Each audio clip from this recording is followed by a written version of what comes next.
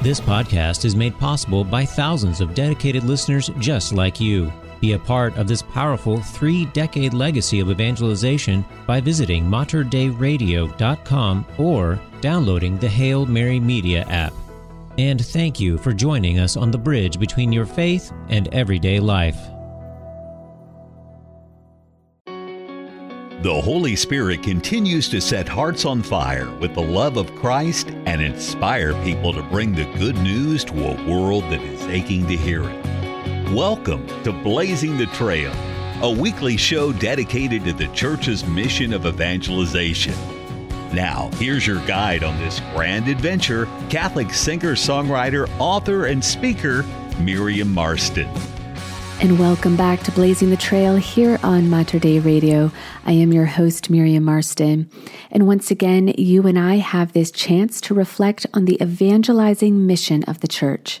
What does it mean? What does it look like to share the gospel and to be part of this adventure of building the kingdom of God, one brick, one heart, one step at a time? I never get tired of this topic because on this side of heaven, there simply isn't any end to this divine project or any way to exhaust all the means that God will use to spread His love in the world. Right now, at this very moment, God is at work in you because you are called to be a saint. And He's working through you because, well, everyone else is called to be a saint too, and we need to help each other along this road. And it's a road that travels through peaks and valleys, of course, the highs and lows of life. But it also cuts through the plains and plateaus, what we might consider the more ordinary parts of our life. And it's these seasons of life that I really have a heart for. And longtime listeners might know of my love of ordinary time in the church. So that's where the focus of this week's episode will be, and I'll turn to some scripture, song, and stories, as well as an apostolic exhortation that gives us some ideas about how to grow in virtue in daily life. But let's start with some scripture, and here I turn to the 8th chapter of St. Paul's letter to the Romans. And I love these Pauline letters because he was speaking very directly to the different Christian communities who were so new at the time. I mean, can you imagine what that must have been like to be a member of this new church? And I'm sure there were many questions and challenges, but we also read of the joy and the hope. And of course, all of that was grounded in the person of Jesus Christ, who established this church and promised to be with us until the end of the age. So Paul's letters really spoke to the daily concerns that were emerging. And even though this was so many centuries ago, our reality is actually not too far removed from the people of Rome or Corinth or Philippi. They too were learning how to be disciples of Christ and how to grow daily in their faith, and how to share their faith so that this beautiful, mystical body of Christ, the church, would expand throughout the world. So in Romans chapter 8, we read, "I consider that the sufferings of this present time are as nothing compared with the glory to be revealed for us. For creation awaits with eager expectation the revelation of the children of God. For creation was made subject to futility, not of its own accord, but because of the one who subjected it, in hope that creation itself would be set free from slavery to corruption and share in the glorious freedom of the children of God. We know that all creation is groaning in labor pains even until now. And not only that, but we ourselves who have the first fruits of the Spirit, we also groan within ourselves as we wait for adoption, the redemption of our bodies.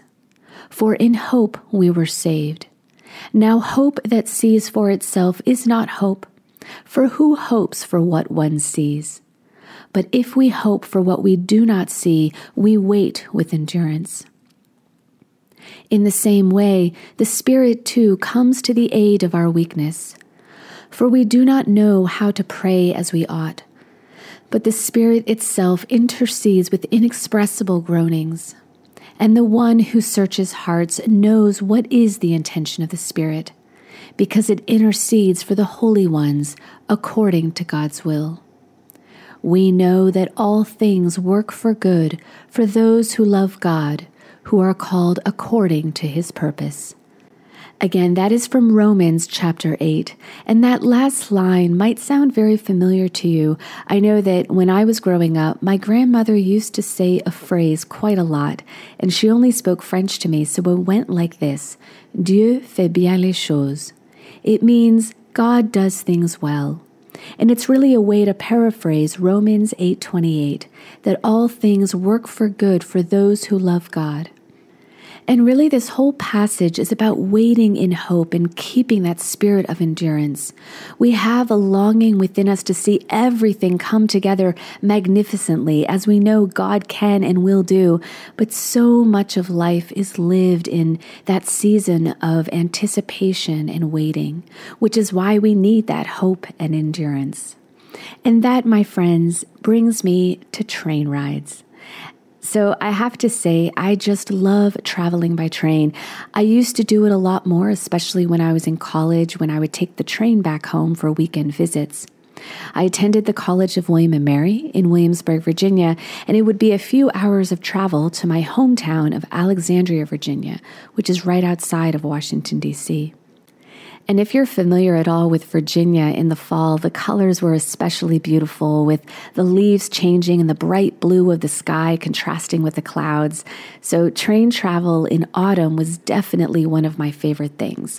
Although admittedly, Amtrak wasn't always the most reliable and delays were fairly frequent, and I even had to deal with a leaky roof a couple of times, but it was just part of the experience. So I'd settle into my seat and I would try to sit by the window if I could. And I got to know the itinerary of the train fairly well, like when it would speed up and slow down, delays notwithstanding. So I would just let myself be carried on this kind of current, weaving through town and countryside. And it was decidedly not a high-speed train, so I was able to take in quite a bit of our surroundings along the way. And sometimes the tracks were so close to the backyards of some houses that we could catch a glimpse of the bikes on the lawn or the laundry hanging on the line. I would see church steeples and post offices, playgrounds and schools. There would be garbage bins and abandoned furniture, but there were also sunsets that made even the dreariest scene come alive with color. And of course, there were people. In the train stations mostly, but also, again, I would catch glimpses of people outside in the neighborhoods walking and talking with each other. And I'd be overwhelmed, in a good way, mind you, but overwhelmed by the existence of all of these people whose lives I was just passing through. So for me, train rides became a space for a lot of spiritual reflection, but also an analogy for how so much of our life is spent. Trying to get from point A to point B, again, that season of waiting and anticipation and preparation, which is why train travel really helped to deepen my appreciation for ordinary time. And it's a bit unfortunate that the liturgical season of ordinary time tends to be a little overlooked, as though it's not much more than a placeholder between higher seasons and feast days. This stretch of time is often treated like a train ride of sorts.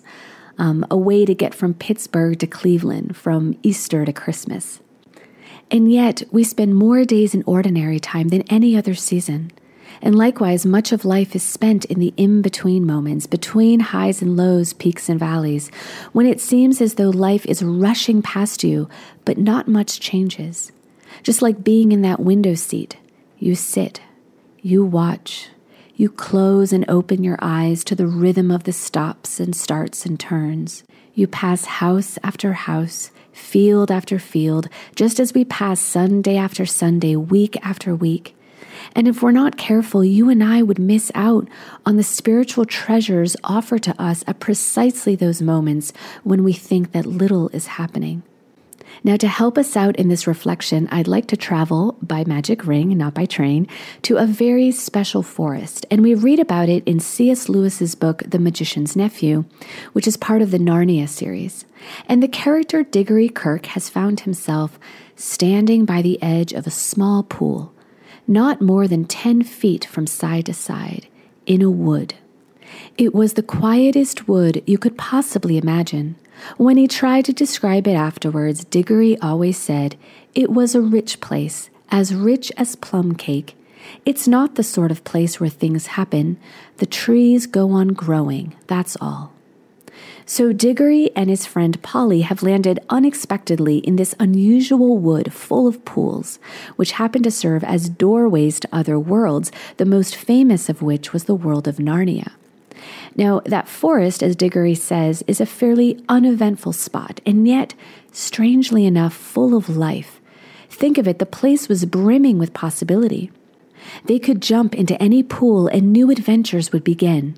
And similarly, I could get off the train at any point and discover a world full of drama and miracles, joys and sorrows.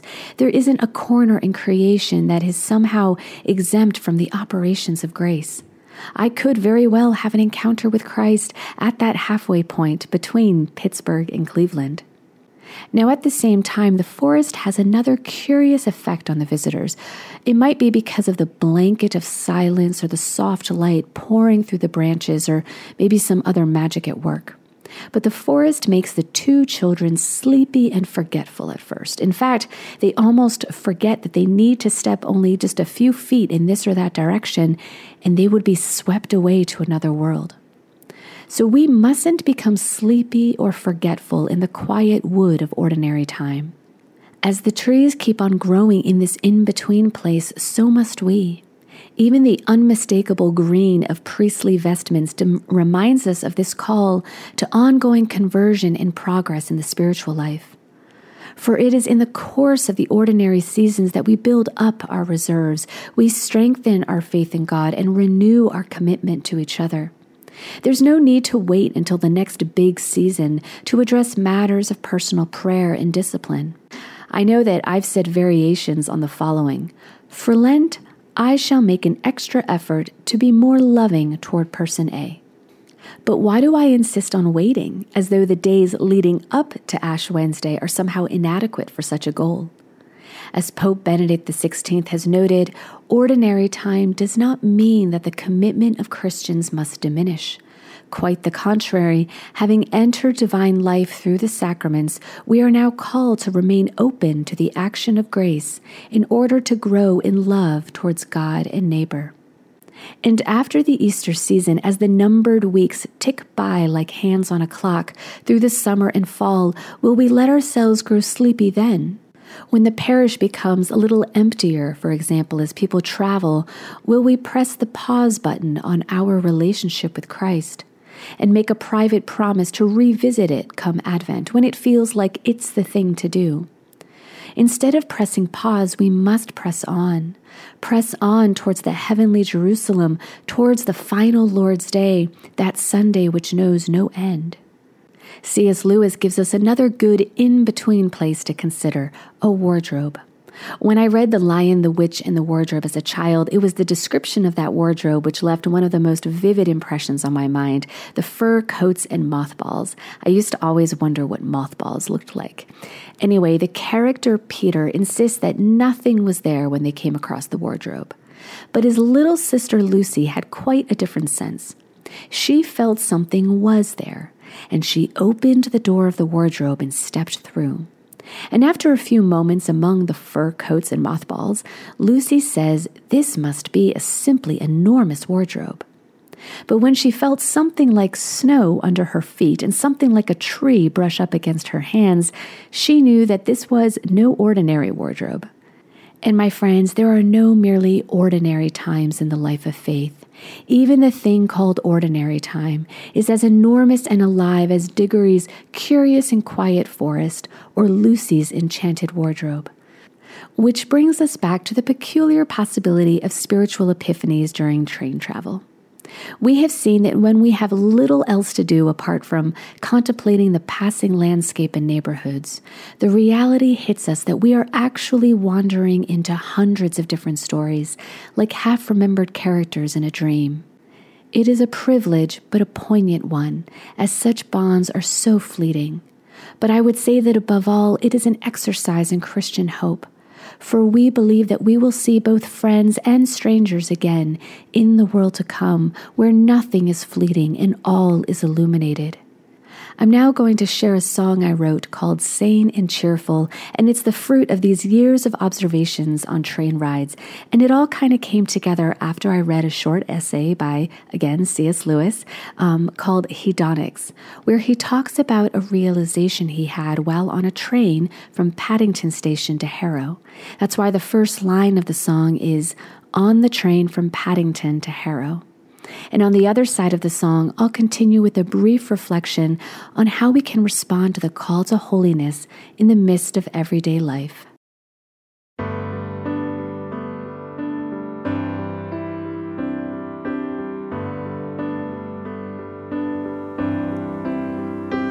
On the train from Paddington to Harrow, I'm a little bit tired, but I'm still attentive. And the sights I normally would ignore put a charm on a few of my sleepy senses. At a station pausing for a while, can't help but wonder why, since it looks like nobody lives here, but someone does, dear. A little voice inside me says, so maybe the secret ties are the very things that keep us sane and cheerful, a little more kind and tearful.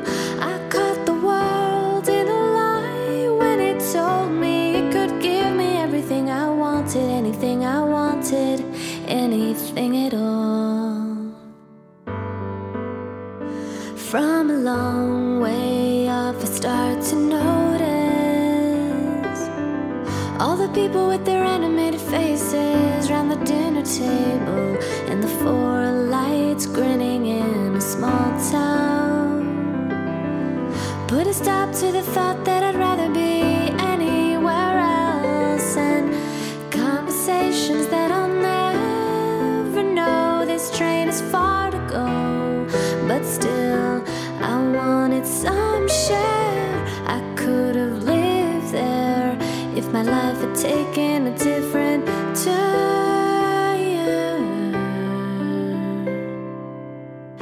So maybe the secret ties are the very things that keep us sane and cheerful, a little more kind and tearful. I caught the world in a lie when it told me it could give me everything I wanted, anything I wanted, anything at all. I could have sworn that I was only just a moment ago alone in my own small space. In strange ways, it's the dull days that make us face what really matters.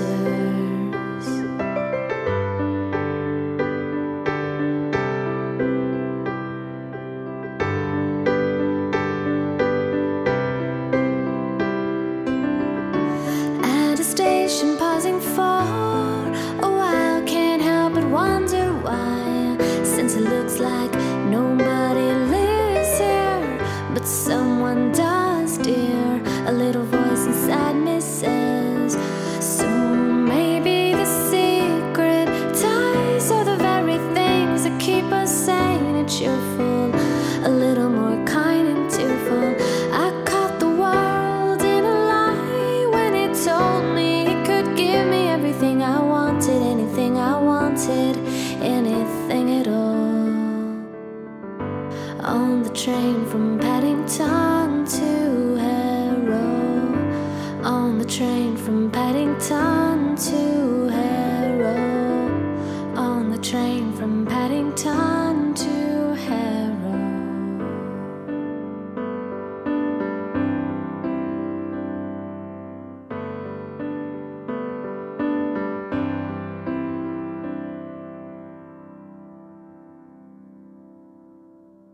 In 2018, Pope Francis released his apostolic exhortation entitled Rejoice and Be Glad, which focuses on the call to holiness in the modern world. And near the beginning of the document, he writes that holiness is the most attractive face of the church. Indeed, when we truly follow God's will for our life, that does radiate out into our relationships and interactions. There is an unmistakable joy and peace that comes with a life of holiness. And indeed, that is attractive and compelling. And I should add, it's key to the mission of evangelization. But before we even talk about responding to the call to holiness, we have to believe that the call is real and possible, right? I remember a few years back, I picked up a book by Matthew Kelly entitled The Biggest Lie in the History of Christianity. And I was expecting the lie to be something that came from outside of Christianity, like all the times throughout history that the world tried to disprove this religion. But I was wrong. The biggest lie in the history of Christianity, as Matthew Kelly puts it, is the lie that Christians tell themselves, that they are not called to be a saint. Maybe others are called to be holy, but they are not called to be holy. That is the lie. And it's a lie from the pit of hell, to be totally honest with you, because it can prevent us from even getting started, from being open to what God, the source of all holiness, desires to do in us. But even when we accept this call, we can sometimes get stuck again, this time on the apparent enormity of it. I am called to be a saint. Okay, I believe that, but where can I even begin? And this is why Pope Francis spends a good deal of time in this exhortation and in many of his homilies, highlighting the importance of growing in virtue during the ordinary seasons of life. The Pope writes that, in this way, led by God's grace, we shape by many small gestures the holiness God has willed for us, not as men and women sufficient unto ourselves, but rather as good stewards of the manifold grace of God. This theme of small gestures is one that the Pope returns to time and again. He emphasizes, for instance, how Jesus paid attention to details. He noticed the widow who offered 2 small coins. He is the shepherd who sees that 1 sheep is missing. He has a fire burning and fish cooking as he waited for the disciples. And in his kind of profile of a saint, what he calls the saints next door, Pope Francis offers a lovely illustration of what this holiness through small gestures can look like. Here is an example. A woman goes shopping. She meets a neighbor and they begin to speak, and the gossip starts. But she says in her heart, "No, I will not speak badly of anyone." This is a step forward in holiness. Later, at home, one of her children wants to talk to her about his hopes and dreams, and even though she is tired, she sits down and listens with patience and love. That is another sacrifice that brings holiness. Later, she experiences some anxiety, but recalling the love of the Virgin Mary, she takes her rosary and prays with faith. Yet another path of holiness. Later still, she goes out onto the street, encounters a poor person, and stops to say a kind word to him. One more step.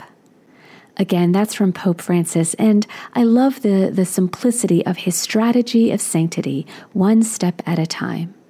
Now, you might already be familiar with the writings of Saint Thérèse of Lisieux, who was declared a doctor of the Church for her extraordinary contribution to the Church. And what was that extraordinary contribution? It was her little way, the way of growing in holiness through ordinary means and on ordinary days. Saint Mother Teresa picks it up from there as she says, to do small things with great love. So what Pope Francis proposes here is nothing new. In fact, he's the first to admit that, as he writes in his introduction, that his modest goal was to re-propose the call to holiness in a practical way for our own time, with all its risks, challenges, and opportunities, for the Lord has chosen each one of us to be holy and blameless before him in love. So what might this imitation of Christ, who paid attention to details and who was truly the master and author of the little way, what could this look like? So when I'm presenting at retreats and workshops, I often tell the story of when I visited a parish in the Portland area years ago, well before I decided to move out here. I was in town for Christmas and spending time with my sister and her family, and my parents and brother had also flown in. And on top of the jet lag, we all came down with some pretty bad colds that year. So in early January, the time came for Sunday Mass, and I was the only one well enough to attend Mass, and I did so, but I can tell you that I was just in a really grumpy place. So I arrived at the church and found out that it was Name Badge Sunday, which is a tradition that I've seen at a number of parishes to help members of the community get to know each other better. except in my case, I was not very interested in getting to know the community. I was under the weather, and as far as I was concerned, I would never come back to this parish again since I didn't live in the area. Of course, the joke's on me because I did end up moving to the area, and I did end up going back to that parish.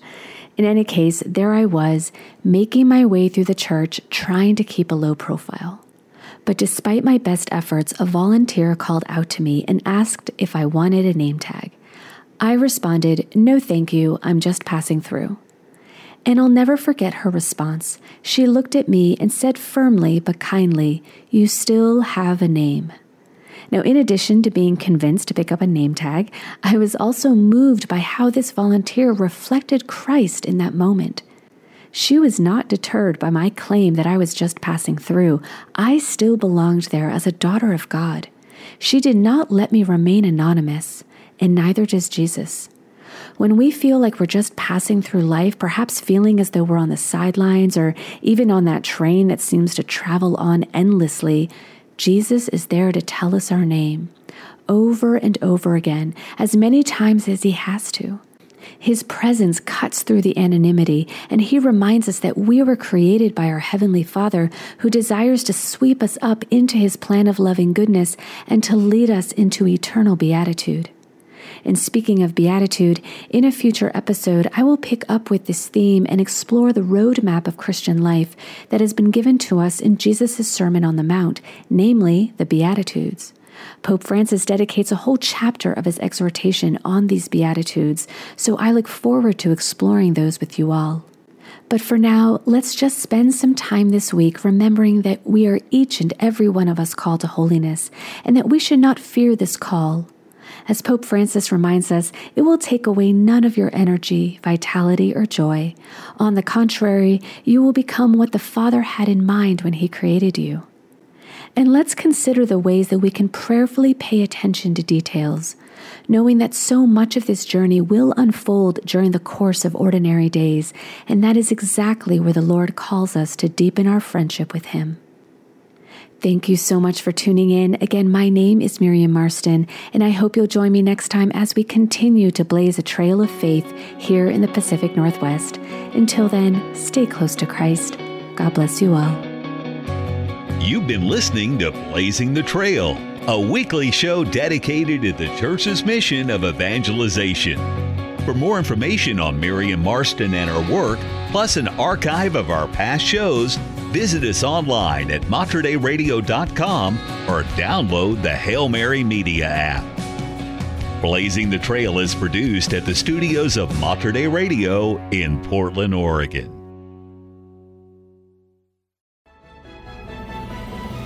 If you enjoyed this podcast, please consider sharing it with a friend. You can support this vital mission of evangelization through materdeiradio.com or the Hail Mary Media app. And thank you for helping us lead souls to Jesus through the Blessed Virgin Mary.